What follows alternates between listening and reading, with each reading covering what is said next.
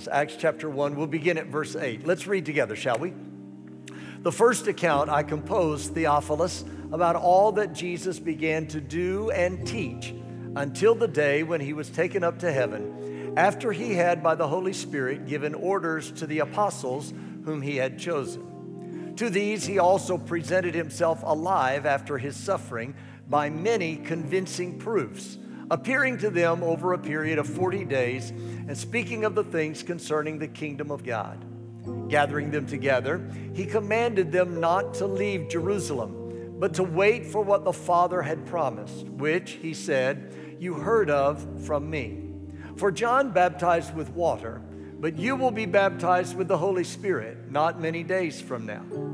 So when they had come together, they were asking him, saying, Lord, is it at this time you are restoring the kingdom to Israel? He said to them, it is not for you to know times or epochs which the Father has fixed by his own authority, but you will receive power when the Holy Spirit has come upon you. And you shall be my witnesses, both in Jerusalem and in all Judea and Samaria, and even to the remotest part of the earth. Now, Lord, open our hearts, I pray, that we may hear what the Spirit will say to us in the midst of the preaching. I pray, Holy Spirit, that you will capture our hearts today, that the word will go forth with power and authority, and that it'll be a compelling word. I lift up to you other life-giving churches, and I pray blessing upon them. I pray for our loved ones not yet walking in right relationship with you, and I pray especially for sons and daughters that have walked away from the faith. Draw them back, I pray. Don't let one of them be lost. I pray these things today in the only name that matters, the matchless name of Jesus. Amen. You may be seated.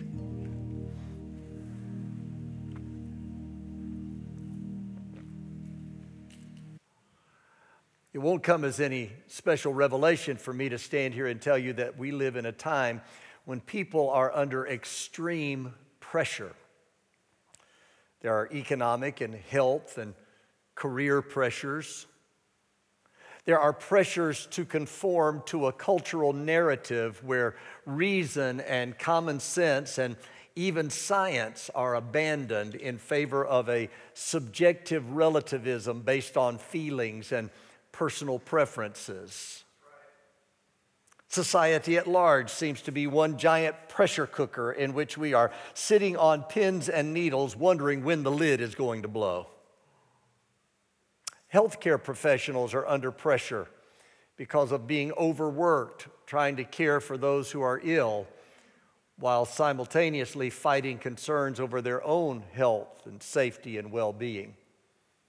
Families are under pressure, trying to maintain some semblance of normalcy in a world that is increasingly abnormal. Children in particular are under pressure. Their education has been disrupted. Their sense of security has eroded. Their future has been clouded. Studies have been done that show that many of them are floundering with a sense of hopelessness and aimlessness, trying to regain their footing in a world that has been turned upside down. In many ways, the church and people of faith are under even more pressure as you try to maintain equilibrium in a world that is increasingly secular and antagonistic toward biblical faith and values.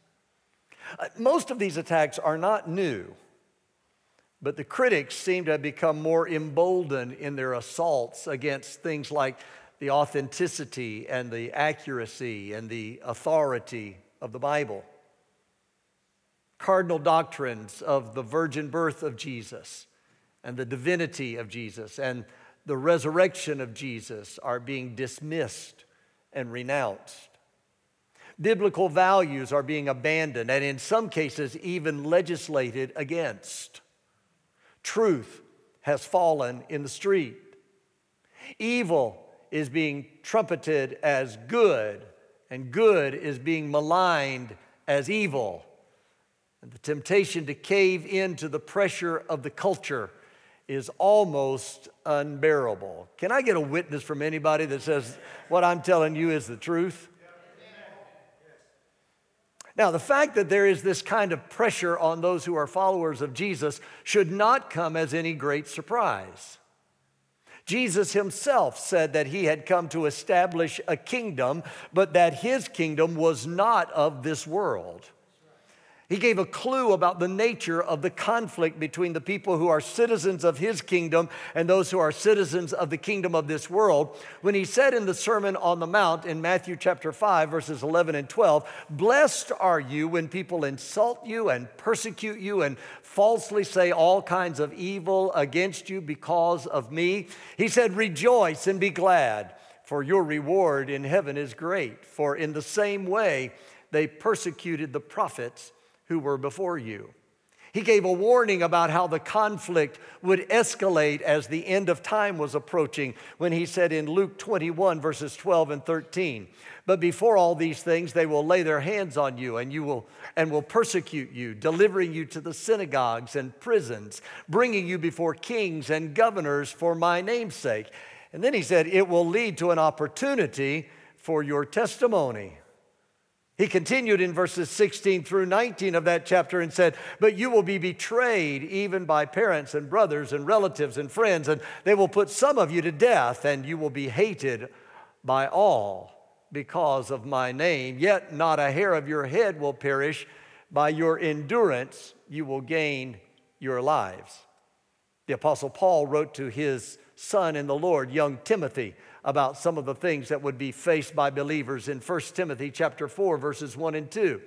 He said, "But the Spirit explicitly says that in later times some will fall away from the faith, paying attention to deceitful spirits and doctrines of demons by means of the hypocrisy of liars, seared in their own conscience as with a branding iron." Now, I tell you all this just to remind you, as if you didn't know, that the pressure is on. I said the pressure is on. The question then becomes, how do you withstand the pressure? How do you handle it? How do you keep going? Some people choose to deny it or try to ignore it.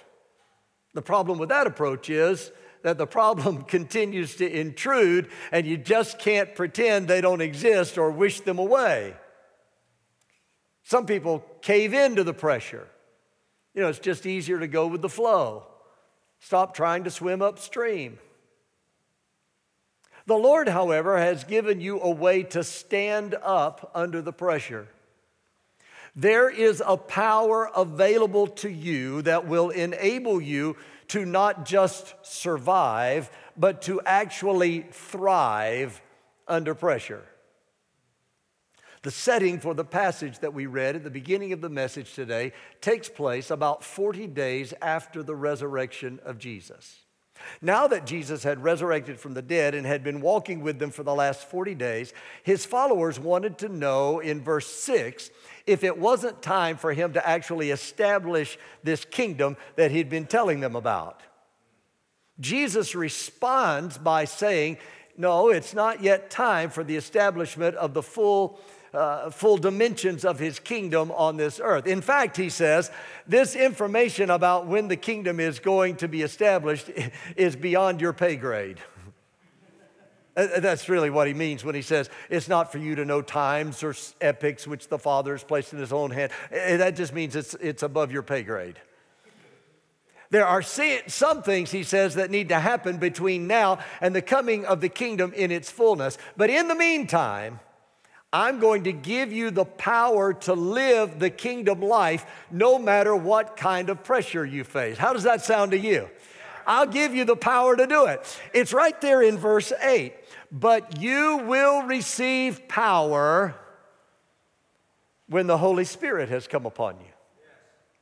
So if you want to have power for pressurized living, it begins when you identify the source. In the Bible, the Holy Spirit is known as the Spirit of power. When Jesus told the disciples, you shall receive power when the Holy Spirit has come upon you, that didn't sound strange to their ears. When they heard those words, they would remember how the Spirit of the Lord came mightily upon Samson in Judges chapter 15. And he took the jawbone of a donkey and used it as a weapon to kill 1,000 Philistines.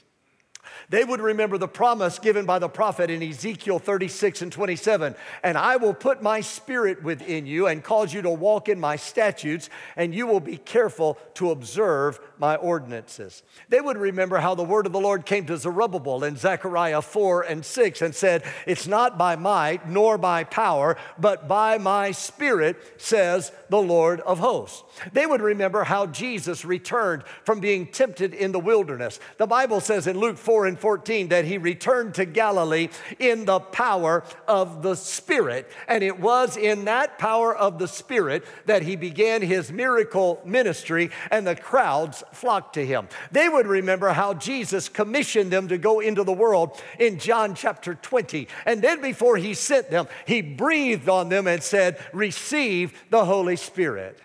Now, in this key verse from the book of Acts, Jesus, by the way, I believe verse 8 is the key verse for the entire book. And here Jesus identifies the Holy Spirit as the source of power that you are going to need in order to hold up under the pressures of this world.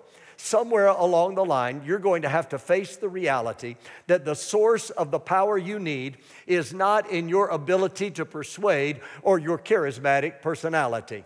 The source of the power you need is not the determination of your will. The source of the power you need is not the advice you get from your counselor. But if you want to know where the power comes from, it's the one Jesus called in John 14 and 16, the helper. The dynamic power you need comes from the Holy Spirit filling your life with his presence. Holy Spirit who empowered the Old Testament judges and prophets. It was the Holy Spirit's anointing that enabled Jesus to perform miracles on this earth. It was the Holy Spirit who transformed the early disciples into a powerful witness that turned the world upside down. It was the Holy Spirit who enabled the early church to endure tribulation and persecution and help them to remain faithful in the midst of it all. And if you're going to stand strong in faith in the midst of opposition and pressure, if you're going to keep going when obstacles are blocking your path, if you're going to fulfill the purpose for which God has placed you on this planet, you're going to need a power beyond yourself. You're going to need supernatural power, the power that only comes from the Holy Spirit. If you're going to have the power you need for living in a pressurized world, you first of all have to identify the source. It's the power of the Holy Spirit. And once you identify the source of the power, then you need an impartation of the Spirit. It's not enough for you to just recognize the Holy Spirit as the source of the power. There must then come a point where you actually receive this Spirit power and activate it in your life. It doesn't do any good for it to remain on the pages of this book. It doesn't do any good for it to remain a theology or a doctrine of the church. You have to embrace it and receive it and activate it in your life. Now there's a teaching that is quite popular that says that you received the Holy Spirit when you were born again. I want to tell you that statement is both true and false. It's true that you are born again by the Spirit. It's true that you cannot even surrender your life to Jesus without the conviction and the drawing of the Holy Spirit. The Spirit's work in salvation is what Romans 8 and 9 is talking about when it says, but if anyone does not have the Spirit of Christ, he does not belong to him. If you have surrendered your life to Jesus, if you are born again, then it's true that you have the Holy Spirit. But this power dynamic I'm talking about is what we used to call in old church the second blessing. Anybody ever heard that term, the second blessing? It's not a new birth by the Spirit. It's a baptism in the Spirit. This is what you find happening in the establishment of the early church in the book of Acts. On the day of Pentecost in Acts chapter 2, those 120 people in the upper room, they're already followers of Jesus. You do know that, right? They are fully committed to Him. They are born again.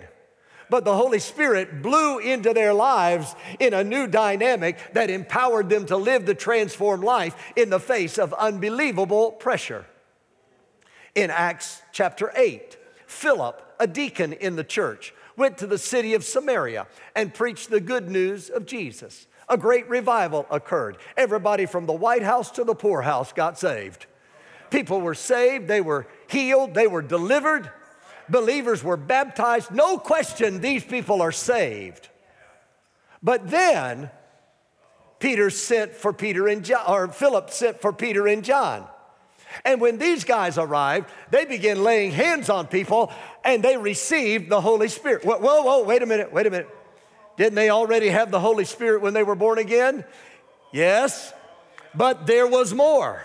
This was a filling of spirit power that gave them an ability to withstand the pressure of a perverse society.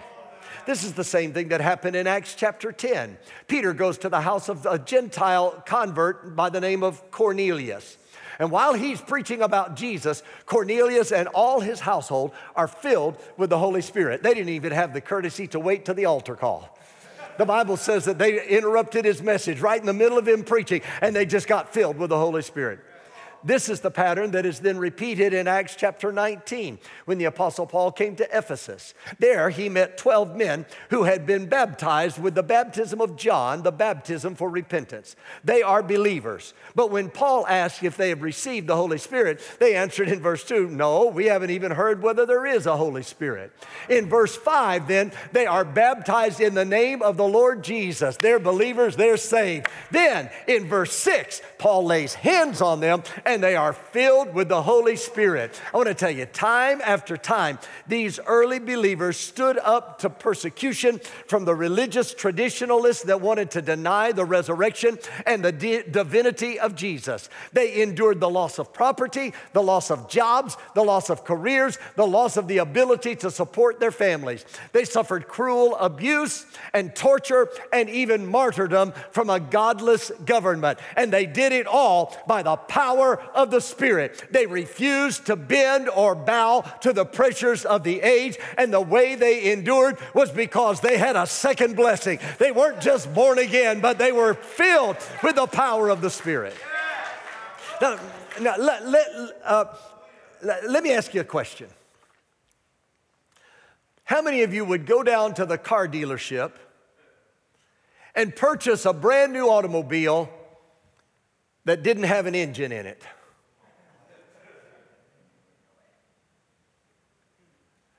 This is what your spiritual life is like when you are born again, but not filled with the Spirit. You have a new life. The Bible says it like this in 2 Corinthians 5:17. Therefore, if anyone is in Christ, he is a new creature. The old things passed away, behold, new things have come. So what happened is you've traded in your old model. You have a new look. You have a new shine. You even have a new smell. You know, there's nothing like that new car smell, is there? But I want to tell you, you're not going to get very far down the road without an engine. And in the same way, you're not going to be able to withstand the pressure of a godless society without the enabling power of the Holy Spirit. You're not going to be able to live the overcoming life without the power of the Holy Spirit. You're not going to be able to fulfill your purpose and reach your destiny without the power of the Holy Spirit. See, you need to surrender your life to Jesus. You need to be born again and be baptized. But that isn't the end. There is more, so much more. And lest you think this promise of the second blessing of being baptized with the Holy Spirit was limited to the apostles and to the people of the first century church, let me just remind you of Peter's message on the day of Pentecost. He preached in Acts chapter 2, verses 38 and 39. Repent.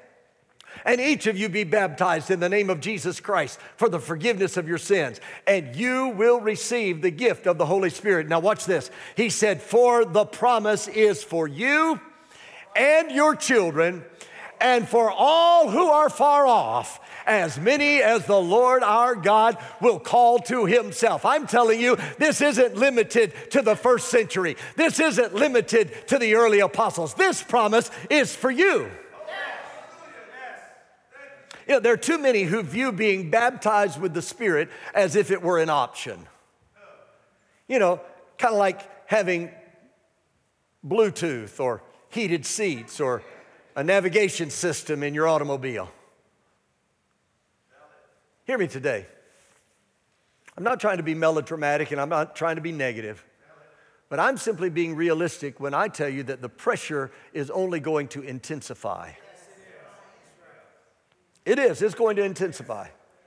And the only way you're going to make it is if you have a greater power on the inside than the pressure coming from the outside.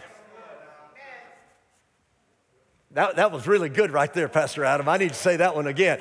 The only way you can make it is if you've got a greater power on the inside that can resist the pressure coming from the outside. The only way you'll make it is if you are filled with the power of the Holy Spirit. The Holy Spirit baptism isn't an option.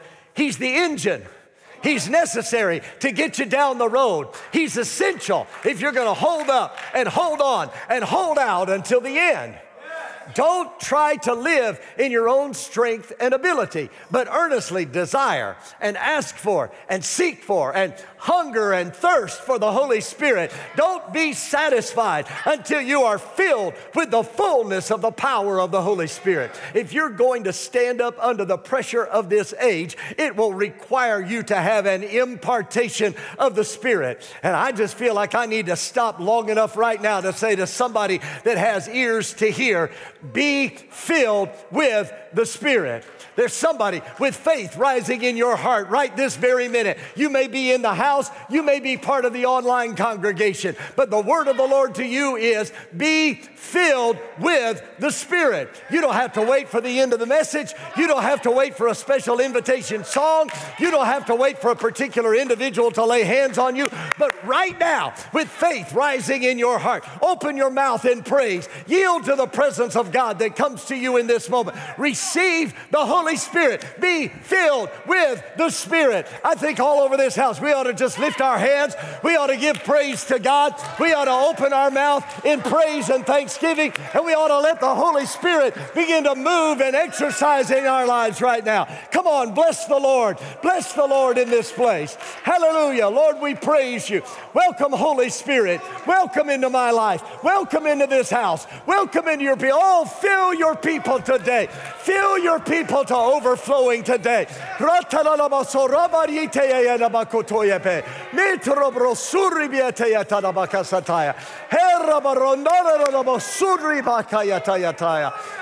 you, Holy Spirit. Thank you for your presence right now. Blessed be the name of the Lord. Blessed be the name of the Lord. Glory be to God. Glory be to God. Ah, don't you sense His presence in this house right now? Hallelujah. Hallelujah. Thank you for your touch. Thank you for your witness, Holy Spirit. Praise God. Praise God. I got to hurry. I got to hurry to tell you. If you want to have power for pressurized living, you need to identify the source, and you need the impartation of the Spirit. Then there's one final thing, and it's the most important component, the ultimate purpose. Hear me. The ultimate purpose of the Spirit's power is so that you can then impact the society. Jesus told the disciples they were to wait until they were filled with the Holy Spirit. But once they were filled, He didn't say they were supposed to sit around and rejoice in the blessing. They weren't supposed to form a Holy Spirit club to get together and exercise spiritual gifts over one another and shout praises together. The purpose of the Spirit's infilling is in the rest of verse 8. You shall be my witnesses, both in Jerusalem and in all Judea and Samaria and even to the remotest part of the earth. Sure, the Spirit helps you bear up under the pressure. But the primary purpose of the power of the Spirit is to give you an ability to get others connected in a right relationship with Jesus. Now, you have to remember, I was raised in this thing.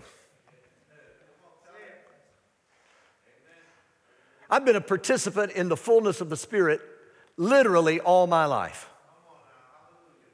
And what I've observed is that sometimes people get so carried away by the manifestations of the Spirit and by the peripheral issues about the Spirit and by the demonstrations of power that accompany the entrance of the Spirit that they forget the purpose of the Spirit. All too often, signs and wonders and demonstrations of spiritual gifts become the focus and the object of Pentecostal worship rather than Jesus. And I want to tell you today, the Holy Spirit isn't given for your enjoyment. He's given for your employment.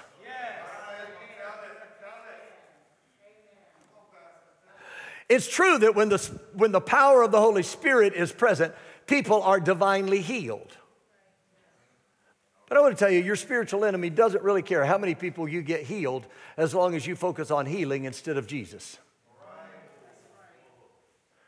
It's true that the Holy Spirit manifests himself in the supernatural gift of speaking in tongues. But your spiritual enemy doesn't care how loud or how long you speak in tongues as long as you focus on tongues instead of Jesus.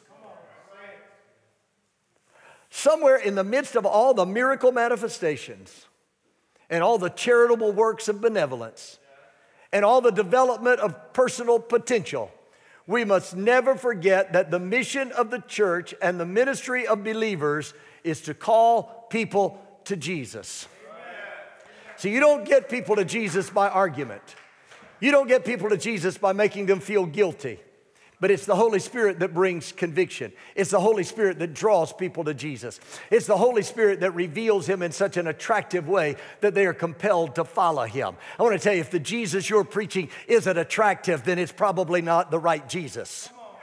It's the Holy Spirit working in your life in power that shows the benefits and the blessing and the beauty of following Jesus. The mark of being filled with the Spirit is power. Power for pressurized living. I'm talking about bondage breaking power.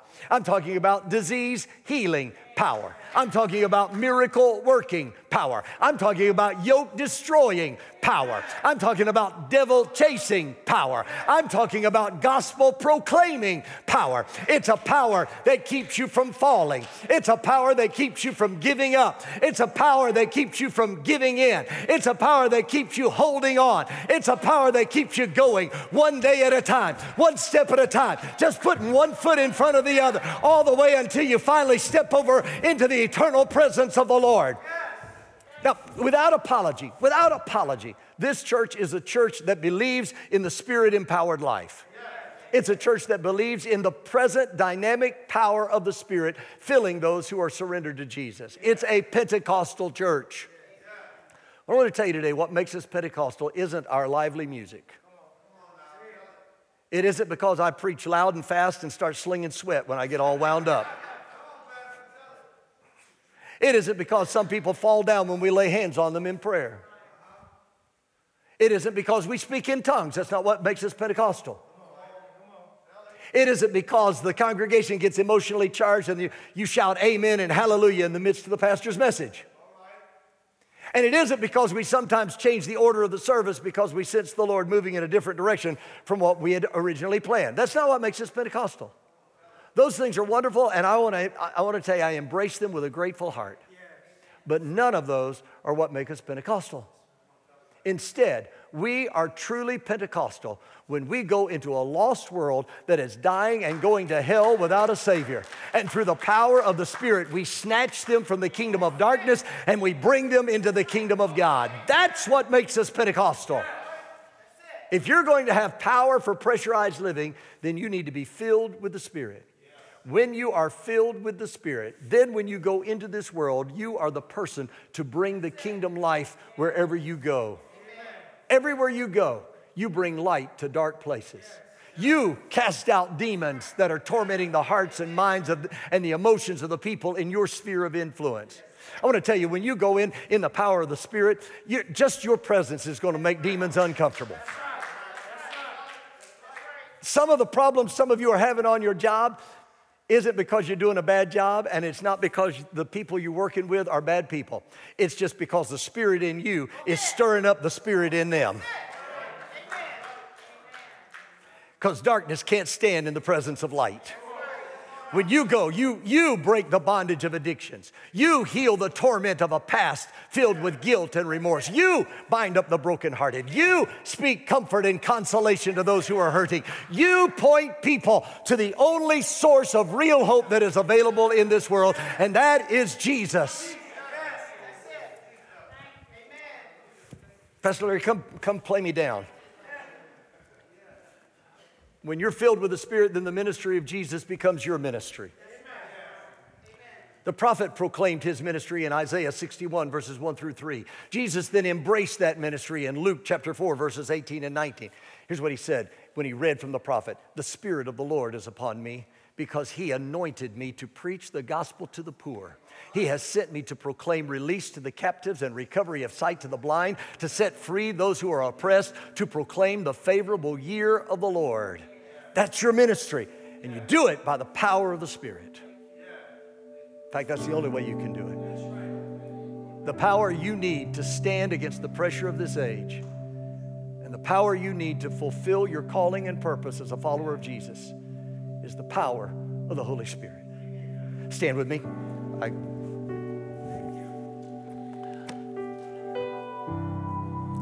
There are sometimes I just like to throw a rock through that clock. I'm just saying.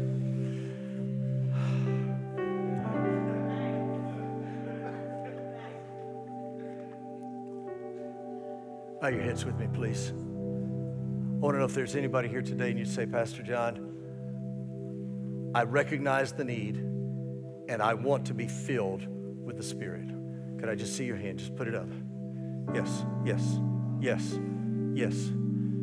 You need to be filled with the Spirit. Let me just tell you real quick how that happens. You ask, you believe, and you receive. I know that sounds simple. It is simple. It's not simplistic, but it is simple. See, he wants you to be filled even more than you want to be filled. So I want to pray for you. I don't know if it'll happen right now. It may. I believe it can and very well might. Right in this moment, as you're yielded to the Holy Spirit, He will fill your life. It may not happen in this building, though. It may happen with somebody in your living room while you're watching online. It might happen in some of you when you get in your car and start heading home. If that happens, you might want to pull over. I'm just saying.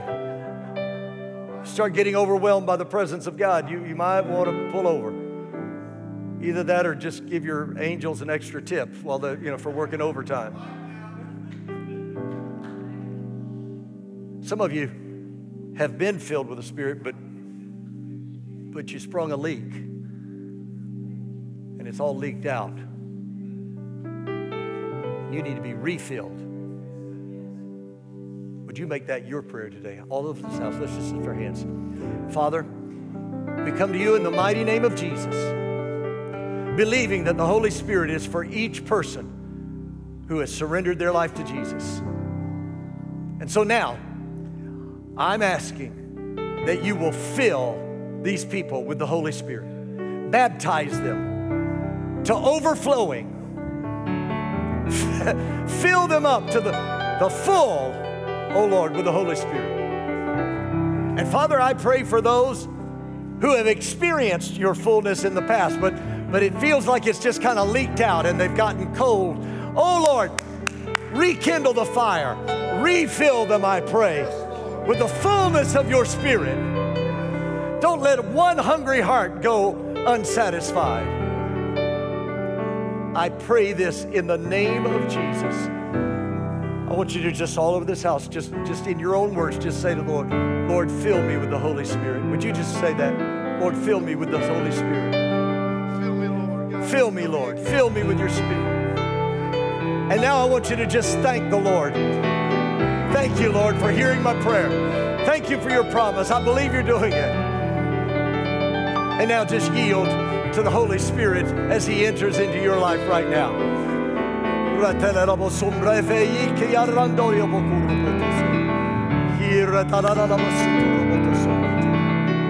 bless you, Lord. I bless you, Lord. We're open to you, Lord Jesus.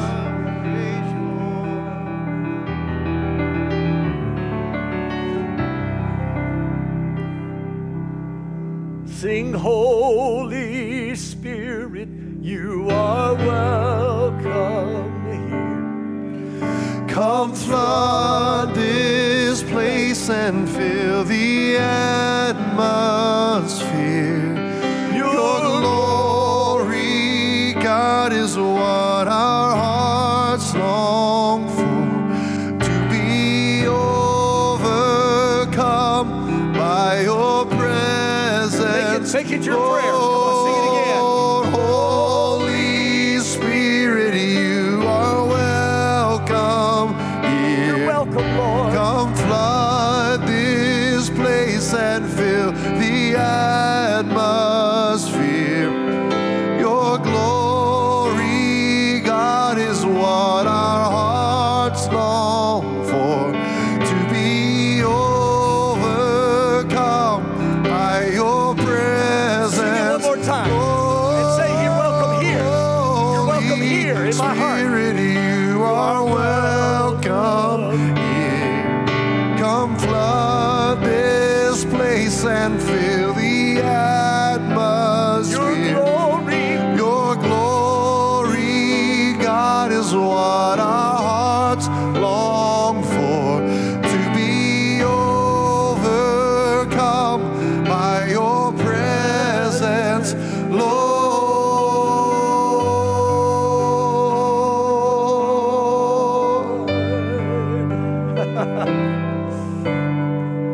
Welcome, Holy Spirit. Come into our life. Welcome, Holy Spirit. Would you make that your prayer this week? This week, Holy Spirit, here's what I've asked the Lord for. I've asked the Lord that He will put within us, that He will birth within us, starting with this message today and through the rest of this series, such a desire, such a hunger, a desperate hunger. I mean, I can't live without the Holy Spirit manifest in my life. That He will put that in your life in such a way that you will not be satisfied until you are empowered with the fullness of the Spirit. That's my prayer. That's my prayer for you. Do it, Lord. Yes, Lord. Do it in the lives of the people of this church. We've got to have you, Lord. Thank you, Lord. Come on, thank the Lord one more time with me, would you? Just thank the Lord for His presence.